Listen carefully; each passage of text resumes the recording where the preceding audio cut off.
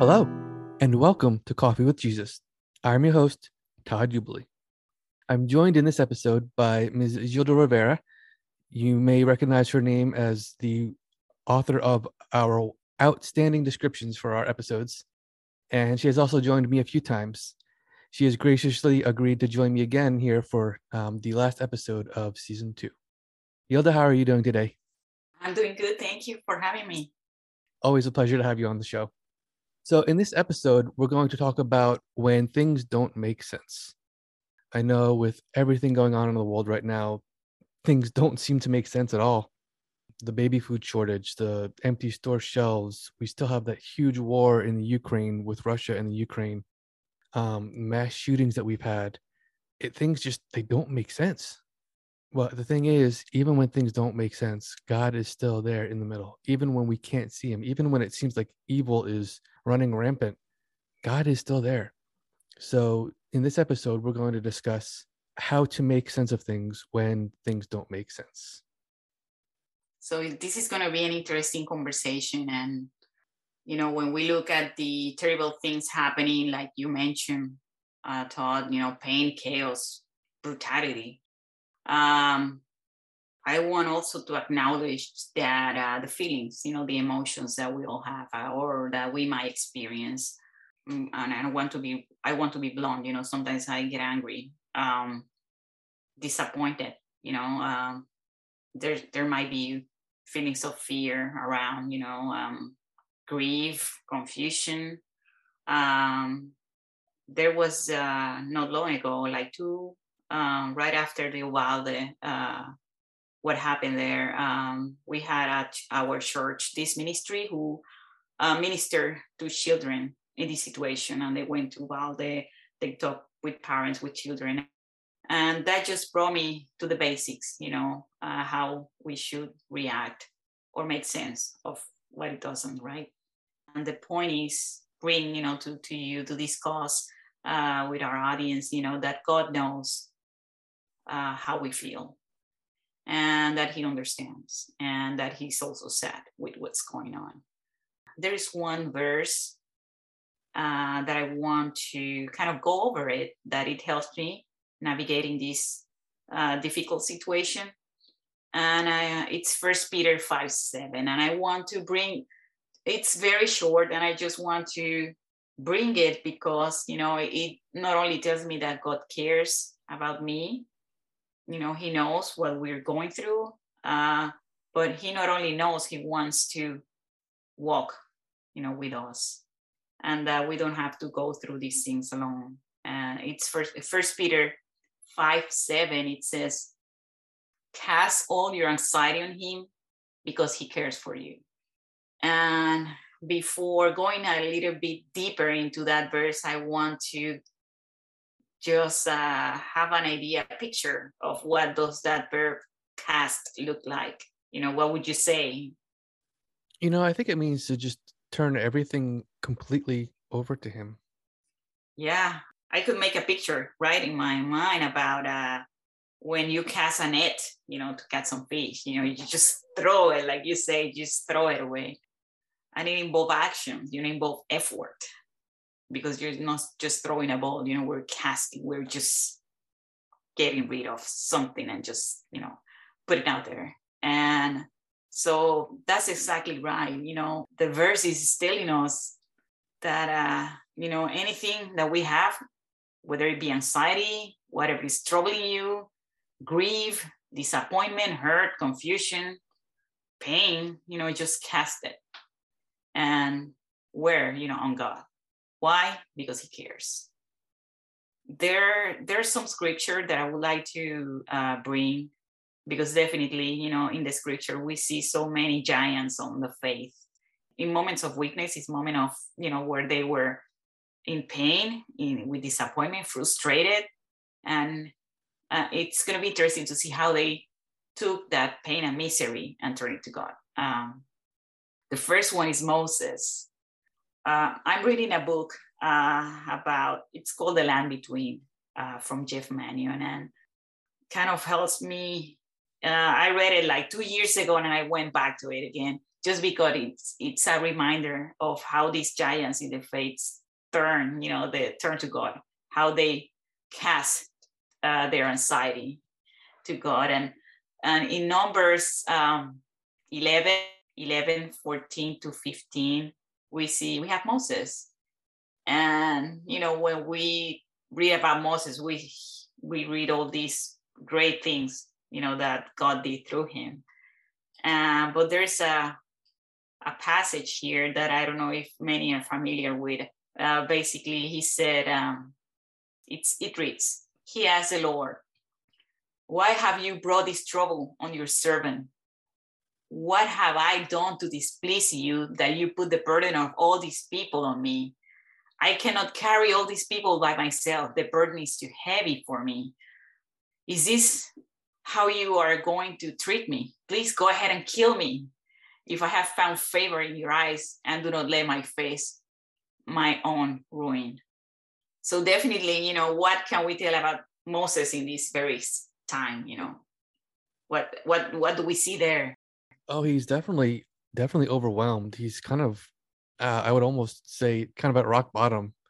He's really weighed down, and just tired, and like I said, overwhelmed. Yeah, exactly. I can see there that he's sick and tired. He's in an emotional collapse. He feels miserable. What does he do? What does he do? He turns to God. That's the first thing. That cast. He's casting his anxiety to God. And not only that, while he's voicing his rant, his frustration, he's in a way praying to God. He knows that he can come to God and pour his heart to him. In the same way, when I read this, this is not just anyone, this is Moses. And so, this encouraged me that even if I feel that way, exasperated, under the weight of burdens, grief, asking ourselves what good could possibly come out of this. God wants us to know that we're not alone. I'm reading Jeff Manion's commentary about this, right, this moment. And he said, Moses is not just merely venting his hardship, he's praying. And in his raw, uninhibited prayer, Moses is facing the right direction. So this verse on 1 Peter 5:7, cast your anxiety to God, is an invitation. It's a reminder to, hey, I know what you're going through. Let's face the right direction, and right. That right direction means to start a conversation with God. Oh, absolutely. And Elijah did the same thing. He went up against 450 prophets of Baal, and he won. And, Ahab was real upset, and Jezebel was like, well, she sent a message to Elijah and said, I'm going to kill you. You're dead. And Elijah, he fled. He ran. The Bible tells us that he went 40 days and nights to go to Mount Horeb, and he did the same thing that Moses did. He complained to God. Elijah was sick and tired. He was completely spent and just overwhelmed. God says in Elijah, this is in 1 Kings chapter 19, verses 9 and 10. And the word of the Lord came to him, what are you doing here, Elijah? He replied, I have been very zealous for the Lord God Almighty. The Israelites have rejected your covenant, torn down your altars, and put your prophets to death with the sword. I am the only one left, and now they are trying to kill me too. And then later on, when Elijah's on the mountain, the Bible says there's a horrible earthquake. There's a horrible wind, the rock shatter, and God's not there. But then there was this small whisper, and that's when Elijah covered his face because he knew he was in the presence of the Lord. And God not only understands where he's at, but he gives Elijah the solution. In verses 15 through 18, God says to him, go back the way you came and go to the desert of Damascus. When you get there, anoint Hazael king over Aram. Also anoint Jehu, son of Nimshi, king over Israel. And anoint Elisha, son of Shaphat, from Abel, to succeed you as prophet. Jehu will put to death any who escape the sword of Hazael, and Elisha will put to death any who escape the sword of Jehu. Yet I reserve 7,000 in Israel, all whose knees have not bowed down to Baal and whose mouths have not kissed him. So God allows us to cry out to him when we are overwhelmed, when we just get sick and tired, and when we just can't handle it anymore. And it's like kind of ironic that we're ending the season kind of the same way I began it, because the first episode was how do we recover from rock bottom, and I talked about just how angry I got at what was going on in the world and how God brought me up out of that.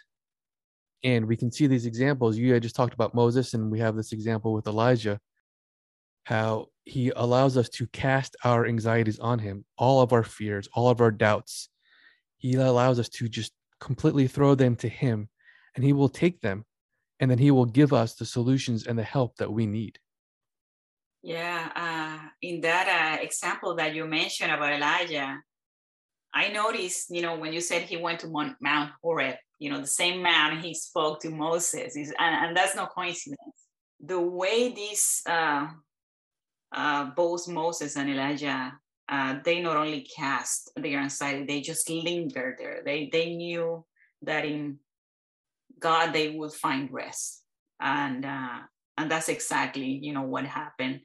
I know that right before God charged Elijah to go back and find hope, the support he needs, he first allowed him to rest, and then comfort him with food. He knew his basic need. And once he provided, then he provided, the strength to go back, the hope, the recharge energy, to go back and continue his road. And for me, that's beautiful, the way he provides for Elijah when he's there. And in the same way, we look at Jeremiah. He's kind of in the same spot. He's been persecuted in prison. In Jeremiah 20, verses 13, 14, and 18. I'm just going to read through them.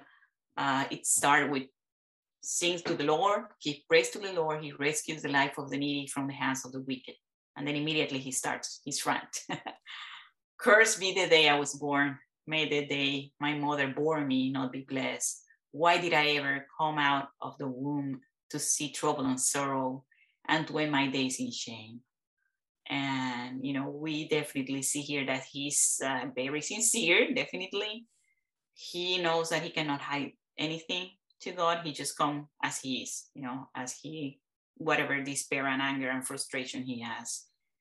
But there's something that caught my attention right before that conversation, about communicating his frustration. He starts with praise.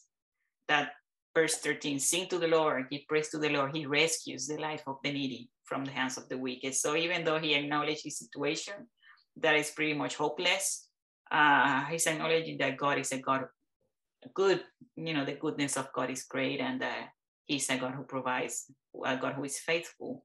And in the same way, that kind of reminds us that it is God's goodness and faithfulness, who give us the hope and the certainty to come to him with our, as we are.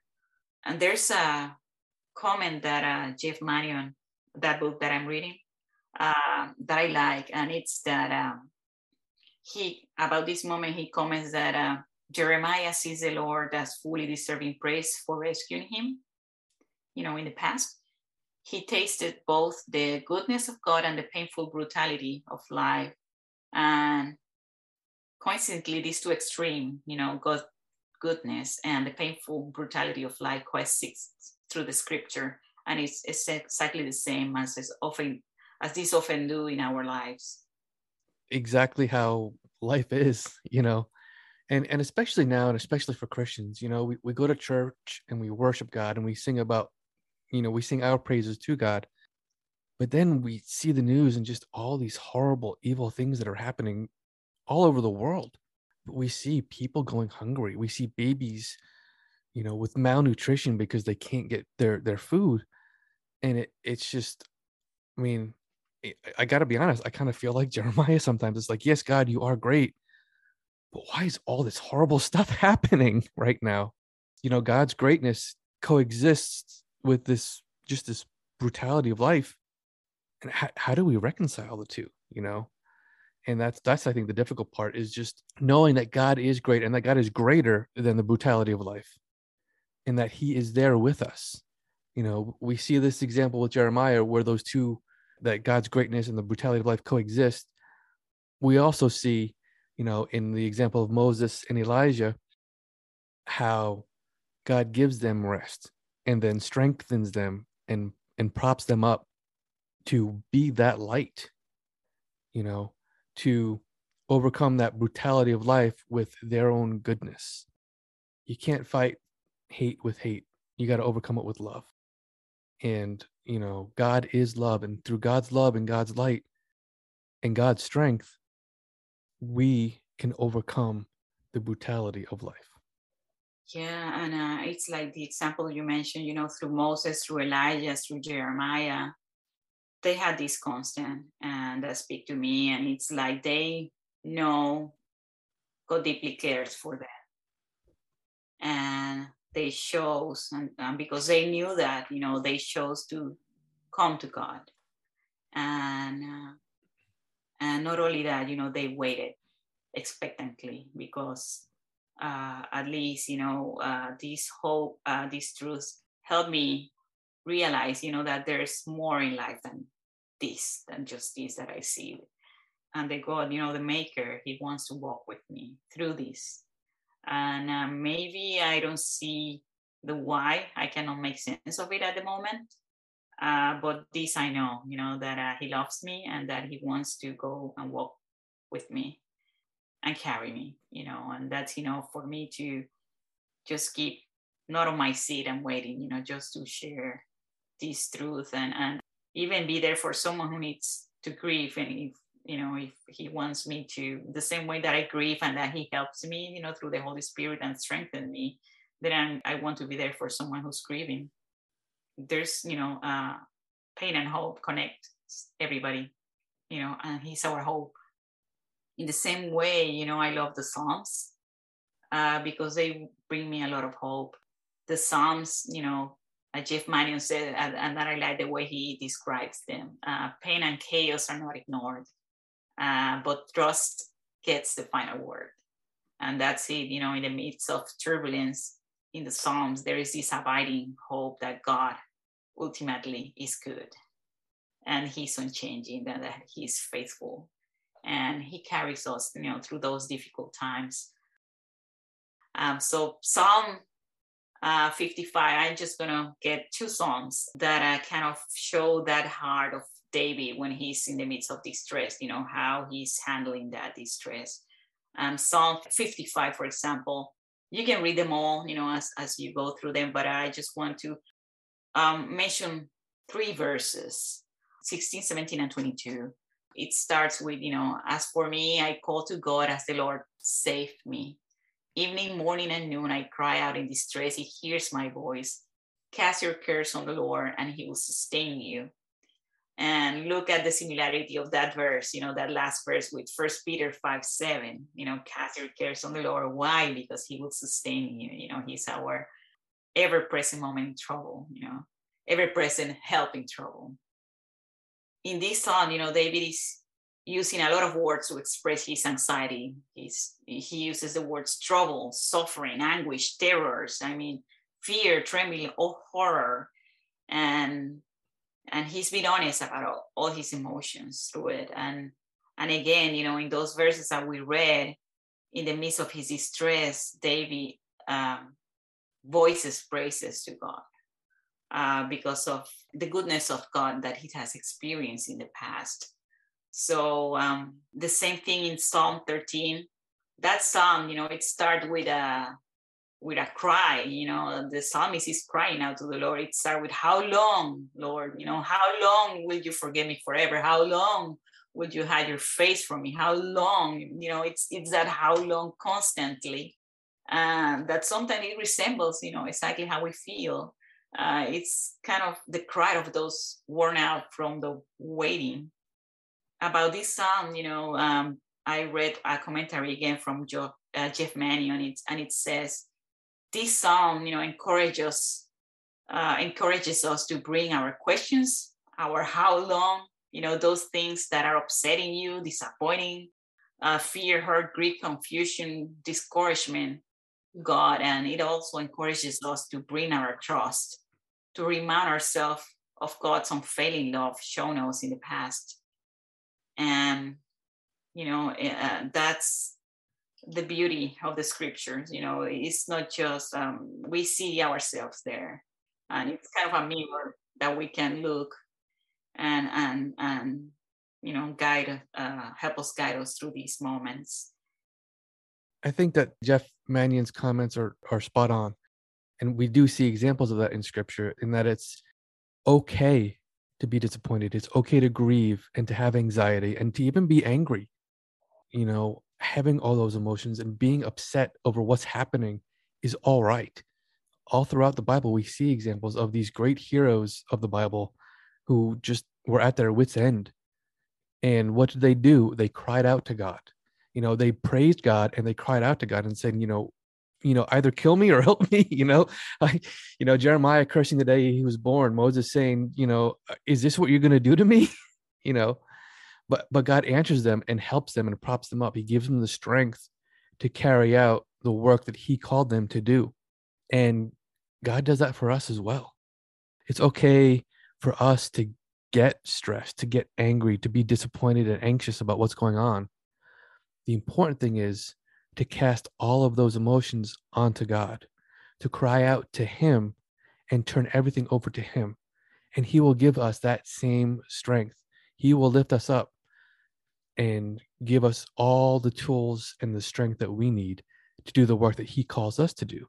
He will provide that comfort that we need. And there's one thing you had mentioned earlier, and I'd like to close just by repeating it because it's kind of been the theme of the whole season, and I think it's a fitting way to close out. But you had mentioned how God helps us so that we can go ahead and help others. And the Bible does tell us that God comforts us so that we can comfort others. So I think it is important to take that action, like you said, to actually turn towards God, to actually cast our anxieties on him. Once he provides us with that help and that strength and that comfort, I think it's equally important that we then turn around and provide that same strength and that same comfort to those that we see who are grieving and who are anxious and, who are experiencing that disappointment and anger. God can use the comfort that he has provided with us and through us to provide that same comfort to other people. Yeah. Again, we're a community. We are not by ourselves, and God wants to keep weaving, his love through each other and sharing that hope. Amen. Yilda, thank you very much for coming on. Thank you for helping me out with the season finale, as it were. Awesome. Thank you for what you're doing, Tom. Ladies and gentlemen, we will be taking a break for the summer, but we will be back with a brand new episode on August 23rd. In the meantime, please feel free to listen to some of our back catalog and listen to some of our past and previous episodes. And if you would like to send us feedback on any episode, you may do so by going to our website, www.coffeewithjesus.info, or you may send us an email, feedback@coffeewithjesus.info. Ladies and gentlemen, I would like to thank you all for the love and the support that you have shown us since we have started this venture. It is our hope that these podcasts will provide you with some hope, some comfort, and some encouragement. And if they have, then please feel free to share these episodes with anyone who you think could use some hope or some comfort or some encouragement. As always, thank you for watching, thank you for listening, and God bless.